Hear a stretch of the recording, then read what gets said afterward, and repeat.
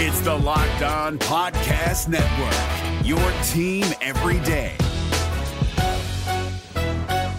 This Locked On Podcast is brought to you by Home Chef. Now that the novelty of the new year has dwindled down, how are your resolutions coming? One of mine was to order less takeout, cook more at home, but I'll be honest, I haven't been consistent. That is until I found Home Chef. Home Chef provides fresh ingredients and chef-designed recipes conveniently delivered to your doorstep to simplify the cooking experience and without robbing you of the joy of putting a dish together yourself. I'm pescatarian and they cater to a variety of dietary needs. I had this super refreshing ginger sesame salmon, a beautiful trout dish, and a super comforting shrimp and vegetable orzo dish, all of which took me less than 30 minutes to put together. For a limited time right now, Home Chef is offering all of our listeners 18 free meals plus free shipping on your first box and free dessert for life at homechef.com/lockedon. That's homechef.com/lockedon for 18 free meals and free dessert for life. Homechef.com/lockedon. Must be an active subscriber to receive free dessert. My. A strange weekend has come to a conclusion, and we still don't know the entire ALCS yet. The Yankees got knocked down and picked themselves up again. Where is this, Chumbawamba? No, this is the Locked On MLB, Locked On Diamondbacks crossover.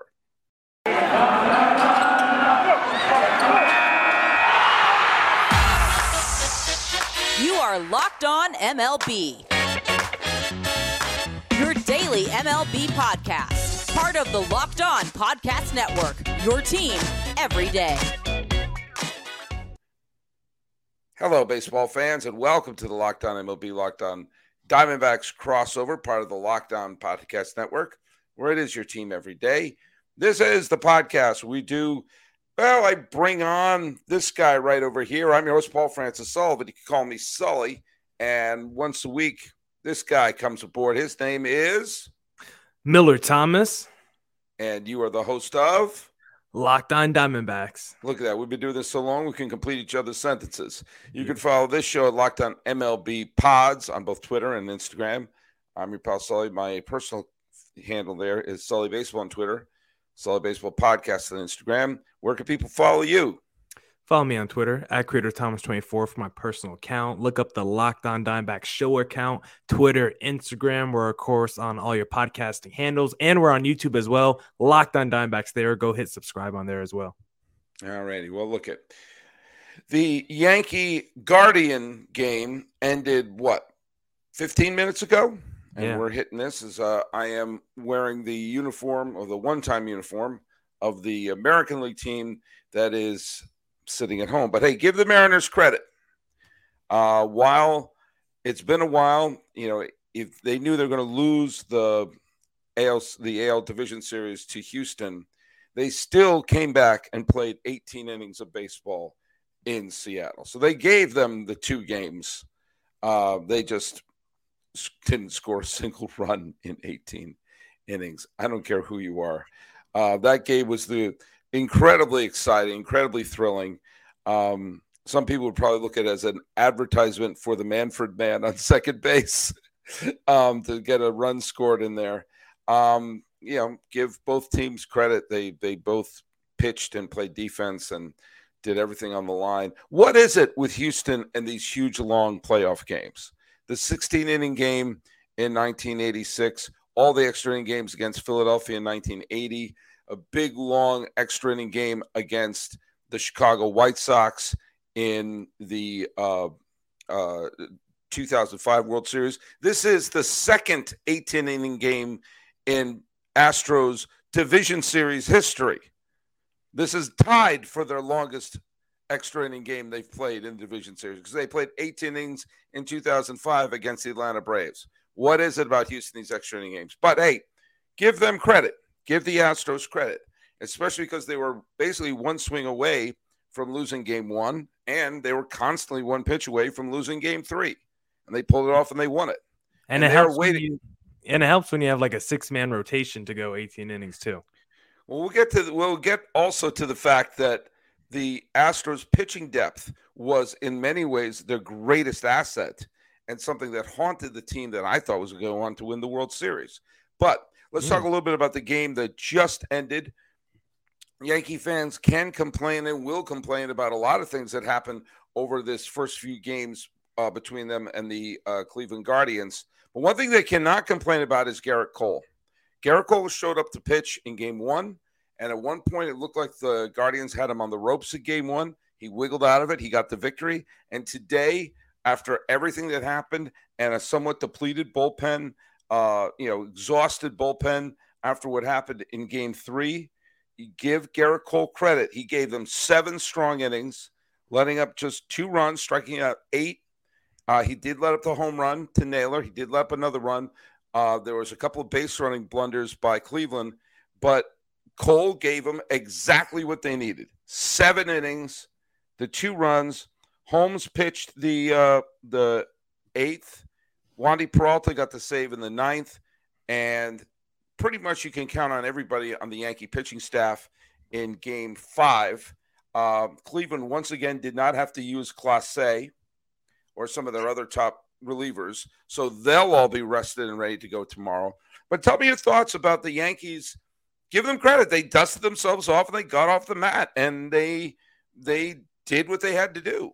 Yeah, we're going to talk about it all on this podcast, but it's been a weekend of upsets. So if you're a Yankees fan, you're probably feeling a little nervous before this game after seeing how the National League unfolded this past weekend. And for a Yankees fan, like you see Garrett Cole, you're paying him this fat contract, and this is the moment. This is the game where he has to step up. Max Scherzer wasn't able to do it for the New York Mets, if you want to compare and contrast that dichotomy. And Garrett Cole in this game, with everything we've seen that happened this past weekend with the National League, he stepped up in a big way because the Yankees team, I mean, the last 2 games have been like very exasperating losses for this team. You have that comeback 9th inning by the Cleveland Guardians in game 3. Game 2, you lose an extra innings to the Guardians. Like, it's been a tough back-to-back losses for the Yankees. And so you're kind of worried whether this team could rally or not. Aaron Judge and Giancarlo Stanton haven't exactly been lighting the world on fire in the postseason. So there was a lot of question marks going into this game, and the Yankees were able to bounce back. Garrett Cole was able to do it, and the Yankees got just enough offense,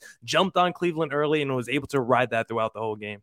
Yeah, and you have game 5, which is on Monday evening on the East Coast. Chivali against Taillon. I mean, I'm sorry, that's a complete coin toss. Yeah. That's a complete coin toss. I mean, Taillon sometimes looked terrific. And if he pitches well, then the Yankees could very well indeed win this. If it turns into a battle of the bullpen, and we have seen that Terry Francona is willing to throw the book away when it comes to bullpen use in the postseason, it would not surprise me if he reaches down and use Henches and Morgan and Clase each for a couple of innings. In fact, I want to make this point. Going into this game, we obviously heard everything that happened where they didn't use Holmes in yesterday's game. They threw poor Clark Schmidt out there to try to close the game out. Holmes didn't know he was not going to be used. The rest of the team, Severino, didn't know they were not going to use him. And it turned into a lot of the, we can't have him pitch in X number of rounds, only use him in an emergency. Meanwhile, Francona has a history of saying, F that. Mm-hmm. We need them now. Clase pitched 2 1/3 innings in game 2 because he knew this team couldn't afford to fall behind 0-2 going back to Cleveland. So he threw that into the dumpster. And you saw he did the same thing when he would use Andrew Miller in strange situations in the 2016 postseason. The way that he brought Keith Folk in the 7th inning in a potential elimination game. Same with Papelbon in a potential elimination game when he was the manager of the Red Sox. All of we use them on this, we don't use them back-to-back and everything like that. You have to that's great in the regular season when you're trying not to burn your bullpen. You kind of have to throw that into the dumpster in the postseason and have to put yourself in a position where if you're going to die, you're going to die with your best person on the mound. Yeah, that's what I want to see. Usually as a fan, I want to go down with my best player swing, whether it's basketball, football. I want my best players to be involved, and Tito's all about that. He's not leaving up anything for chance for the margins. He's letting his best players just ride it out throughout the whole game. And for this Yankees team, I mean, it's going to be a pretty big game 5 for them because it's going to be a lot of question marks like all these top teams have lost in this postseason. Like if the Yankees team loses in game 5, like going to the offseason, I don't know what kind of shakeup they're going to do. Maybe a Aaron Boone gets fired. What happens to Aaron Judge? Like there's a lot of big implications if this Yankees team is not able to make it out the divisional series and is not able to win, one playoff series this whole run. So I'm very curious to see what's going to happen in game 5. I think we're going to see maybe like a reverse bullpen kind of game like you talked about where the starters, you would love if they could go 6 innings, but realistically, if you could get 3 good innings out of both your starters, and then I think this is going to be a full bullpen game by both teams, and it's going to be whichever bullpen wins. And so we'll see what happens in that scenario. Like you say, Cleveland rested up their guys, so I think they probably got a little bit of advantage tomorrow. But where's the game being played? It's going to be back in New York, correct? Back in New York. It would not surprise me if Shane Bieber comes out of the bullpen either. Yeah. And you saw in that game 3 that if Boone knew that they weren't going to use Holmes, then why did they only get 1 out of Trevino? Why did they pull Loizica after only 20-something pitches? You would think if he knew that he was going to be shorthanded in the bullpen, he would try to squeeze some extra outs out of those guys. But that's the beauty of baseball is that game's already in the rearview mirror. And you talk about all these things that could happen to the Yankees if they get eliminated this round. Well, guess what? They're playing this afternoon, or they're playing Monday afternoon. And if they win, and it's a complete coin toss game. I mean, there's absolutely no way you can lean one way or the other. And, Chivali is okay. Tyone is okay. Both bullpens are rested. Both offenses are complete opposites. One is a slug them out, hit home runs. The other is, grind it out, blue pit. Neither one of us know what's going to happen. If they advance and they go to the ALCS against Houston, well, then they're in a position where you'd have to praise Boone. You'd have to praise the Yankees for dusting themselves off and getting themselves in this position. Yeah, but if I'm going into a do or die game and I'm looking at the players, I'm saying everything's equal going into this game, and now I have to rely on my managers to make the best decisions within the game, which one's going to be more tactical. I'm putting my life on the line with Terry Francona every time over Aaron Boone to make those right decisions, to make the right calls, and put my team in a better situation. So if we're saying the players in those situations are going to be equal, it might come down to the managerial experience here, and I think it's Terry Francona by a mile. So what you're telling me is if you have to make a bet on one of those two teams, you would put your bet on Cleveland. And if you're going to make any bets, go to betonline.net. It's your number one source for football betting this season. Find all the latest player developments, team matchups, news, podcasts, and in-depth articles and analysis on every game you can find. And as always, BetOnline remains your continued source for all your sports wagering information with live betting and up-to-the-minute scores for every sport out there. The fastest and easiest way to check in on all of your favorite games and events, including the Major League Baseball playoffs, MMA, boxing, and golf. Head to betonline.net or use your mobile device to learn more. BetOnline, it's where the game starts. All right, let's just stop and think about this. I talked about this on Sundays. I posted a show on Sunday because I had to address what was happening. I don't know what's going to happen in the American League. Cleveland could win. And so far, my predictions in the American League have been accurate. I said Seattle was going to beat Toronto. I thought Cleveland was going to beat Tampa. And I thought Houston was going to beat Seattle. And I picked Cleveland over New York. And that could very well happen. So far, I'm pretty accurate on what I said in the American League. The National League, I thought St. Louis was going to beat Philadelphia. I said the Mets were going to beat the Padres, and I said we're going to have an NLCS between Los Angeles and Atlanta. So I have been 100% wrong across the board in the National League. And we now know that the 2022 World Series will feature either the Philadelphia Phillies or the San Diego Padres. 2 sub-90 win teams, 2 very flawed teams, one of who finished 1 game ahead of the Milwaukee Brewers for the 3rd wild card spot. And here we are. And the nice thing about it is that they're both underdogs, and that they're both, I guess, feel-good stories. But what is your take on the fact that the Los Angeles Dodgers and the Atlanta Braves, I mean, the Braves got thumped. Yeah. They got thumped. They lost one of the games 9-1, and they got clobbered in the final game. Now, Los Angeles didn't get clobbered, but the Goose showed up. They lost. The Padres rallied to win game 2. The Dodgers offense was MIA for game 3. And then the bullpen fell apart big time in the clincher at Petco on Saturday evening.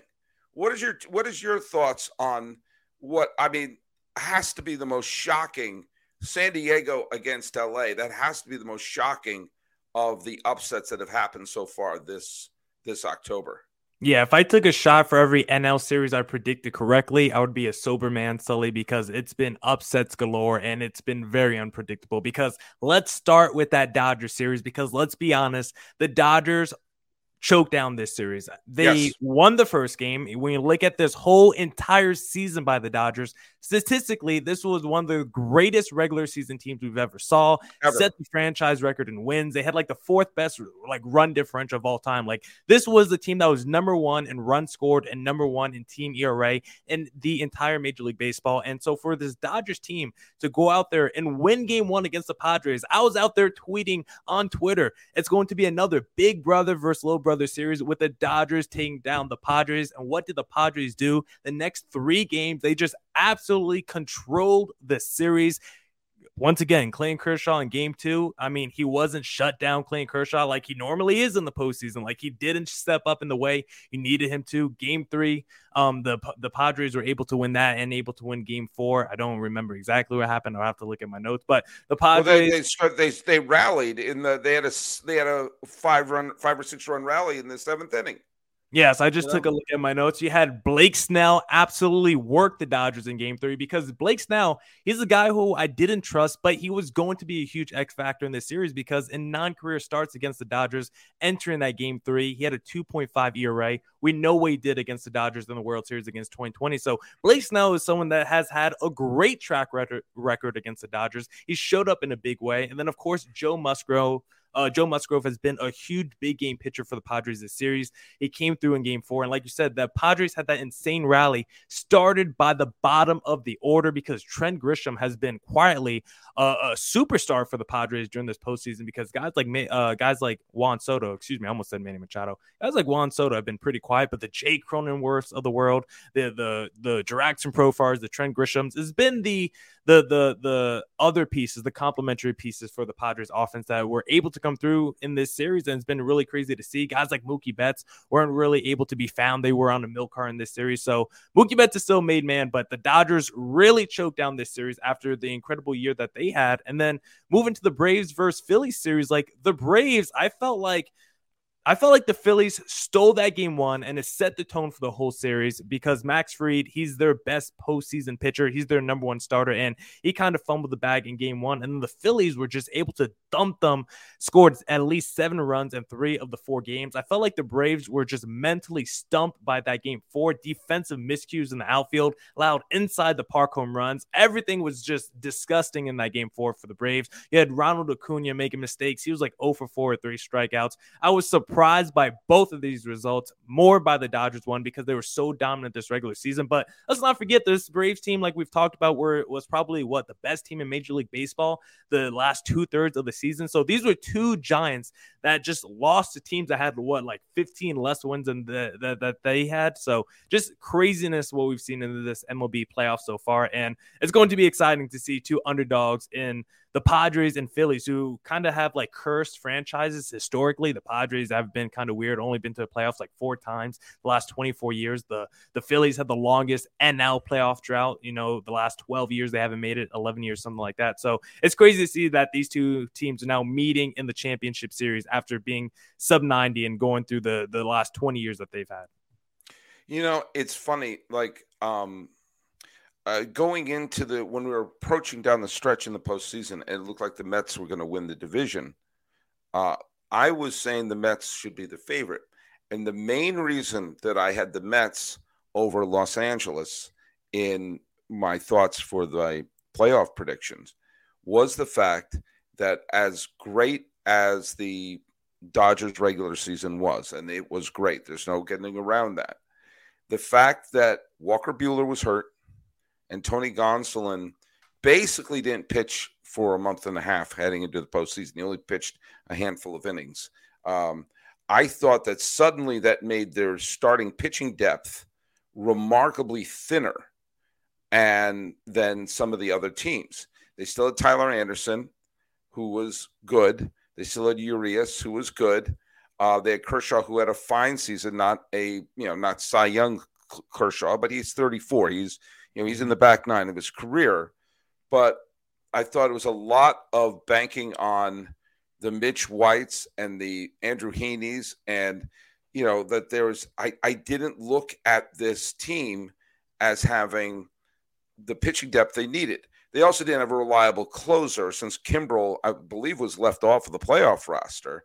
Yeah, and there was a lot of coin tosses in the bullpen, and I thought, okay, once New York was eliminated, I really thought it was okay. Well, it's a clear path. And when you consider the fact that the Dodgers beat the Padres 14 out of 19 times in the regular season, think about that. In the regular season, the Dodgers lost 5 games to the Padres. In the postseason, they almost tied that number with 3. I mean, this looked like such a mismatch going into it. I think I predicted a sweep.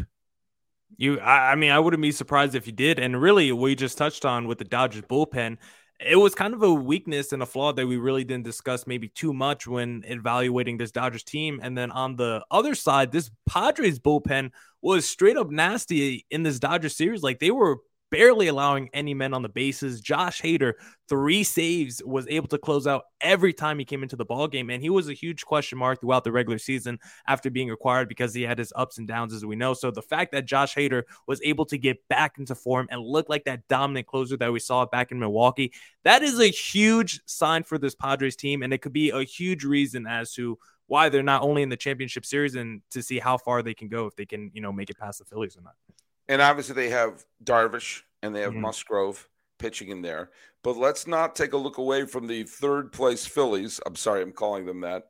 The third-place Phillies, who obviously have an offense that's clicking on all cylinders, but they also have Wheeler and Nola, who are both pitching very, very well. And, the top of their rotation is airtight right now. And so – they're 3 or 4 in their rotation, maybe a little bit of a coin toss, but you're looking at 2 teams that on paper look flawed in the Padres and the Phillies. And this is an impossible one to pick because they both have decent pitching. They both came off mind-boggling upsets against a division rival in the division series. And they both are filled with they have superstars who were acquired in big free agent contracts who are looking at this as being their big sort of explosion to the post. Either Bryce Harper or Manny Machado are going to be in the World Series this year. The big, huge honking free agent signings of 2019, the 2 players that were left dangling on the vine until spring training started, one of them is going to be playing in the World Series in 2022, and ergo, in so many ways, justify that big, massive contract. Because when you think about both of those teams, San Diego and Philadelphia, when they made those free agent signings just prior to the beginning of the 2019 season, that was a shot to the fans to say, we know we haven't been in the World Series forever. We know we've given you a rotten decade of baseball. We're bringing in a superstar in their prime, and we're buying out the rest of their prime to play in your home field. And one of them is going to follow through in their promise of delivering either the freaking Phillies or Padres to the World Series this year.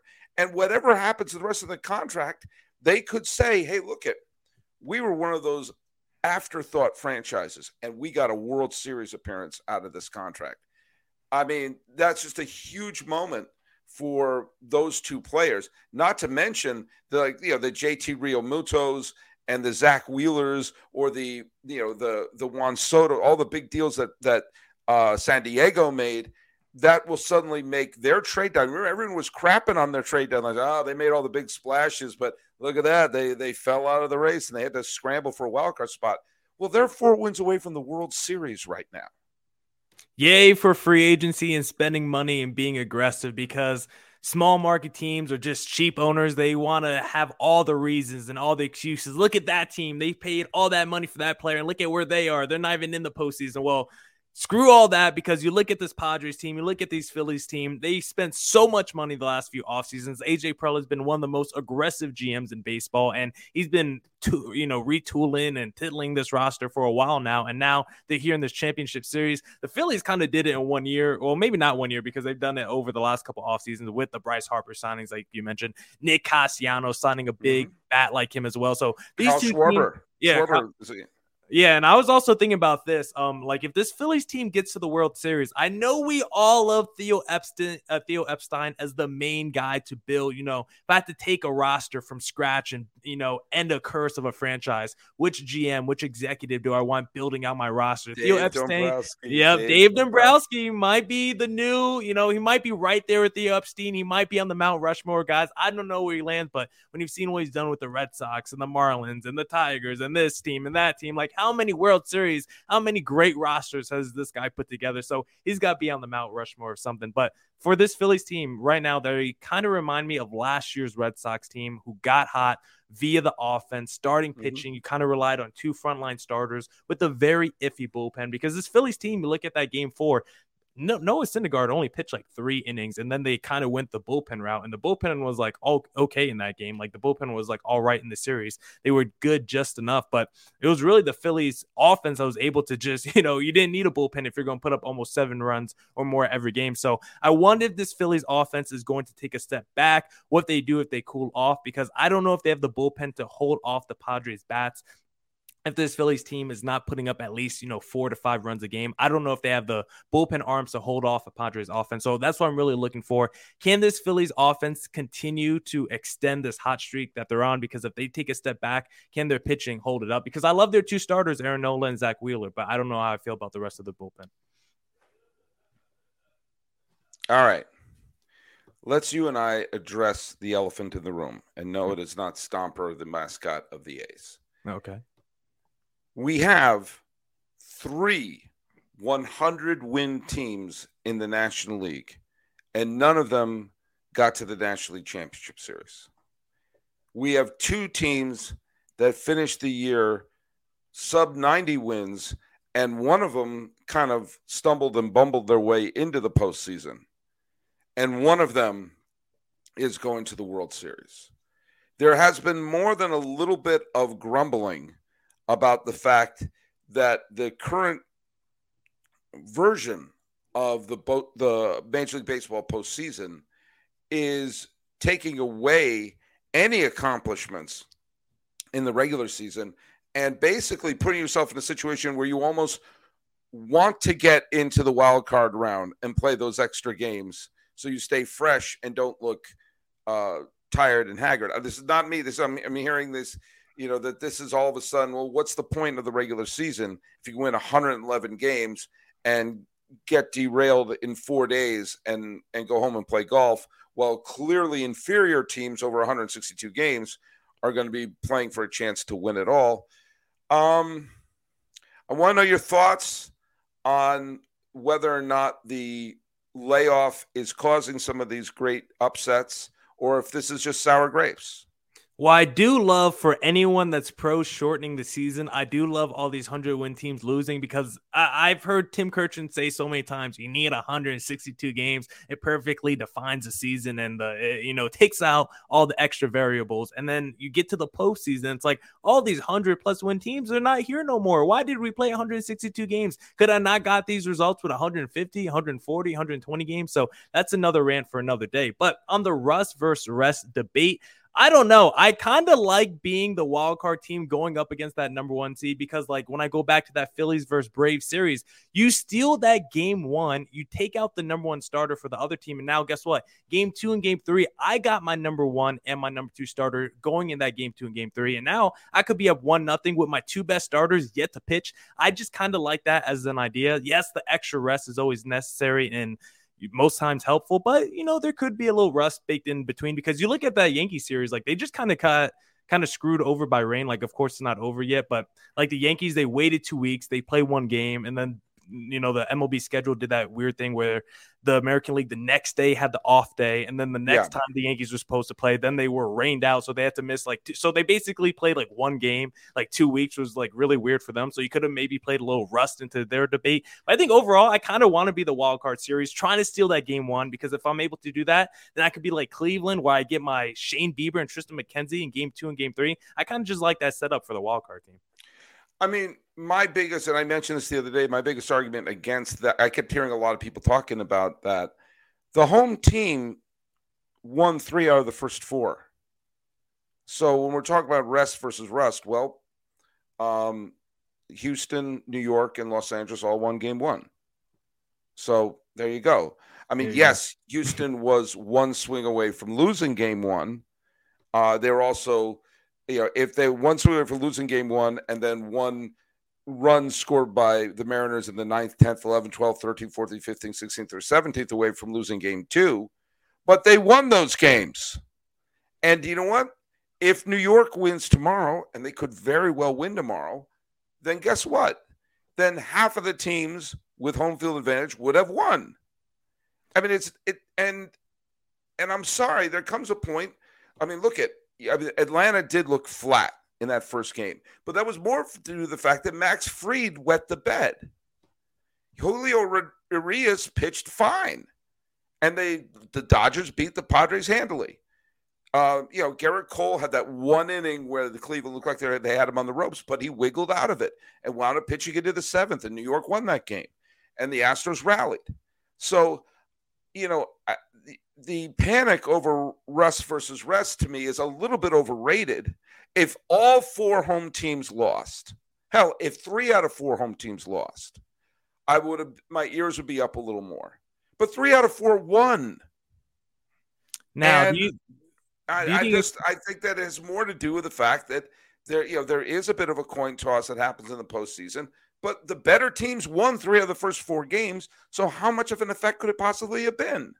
But do you think it's weird that it was only game 1 they were effective in? Because the Dodgers, their offense was great in that game 1. Then the next 3 games wasn't quite there. The Braves, their offense was the best it was in that game 1. Then the next 3 games wasn't there. The Astros, their biggest offensive outburst was in that game 1. Then the next couple games wasn't quite there. Do you think there's any correlation to that they were able to rest? They were able to take that time off. They were all able to put it into that game 1, but they weren't able to sustain that momentum because they weren't in that everyday grind and the mindset like those wild card teams that had to battle in those earlier rounds, Sully.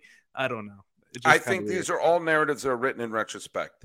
Yeah, I think you've seen tons of times in the history of baseball where there has been a team that is winning big down the stretch, and then they carry that winning into the postseason. It's like, oh man, that momentum carried them. And then there are instances where the teams have had rest, and then they go on and win. And then you say, oh, they were resting. The other team was exhausted. I remember a team where by the way, we have had teams in the World Series who were far worse than the teams that they played in the postseason. Back-to-back years, you had the 1987 Twins and the 1988 Los Angeles Dodgers. The Dodgers beat the 100-some-odd win Mets and the 100-some-odd win A's, and they did so with an absolute cut and paste, the worst lineup I've ever seen in the history of the World Series. It's because they rode Oral Hershiser's arm all the way through the postseason. In '87, the Twins, who had a negative run differential and really only 2 starting pitchers, but for reasons I still don't understand, had home field advantage in both the ALCS and World Series and didn't lose a single game at home and wound up winning the World Series.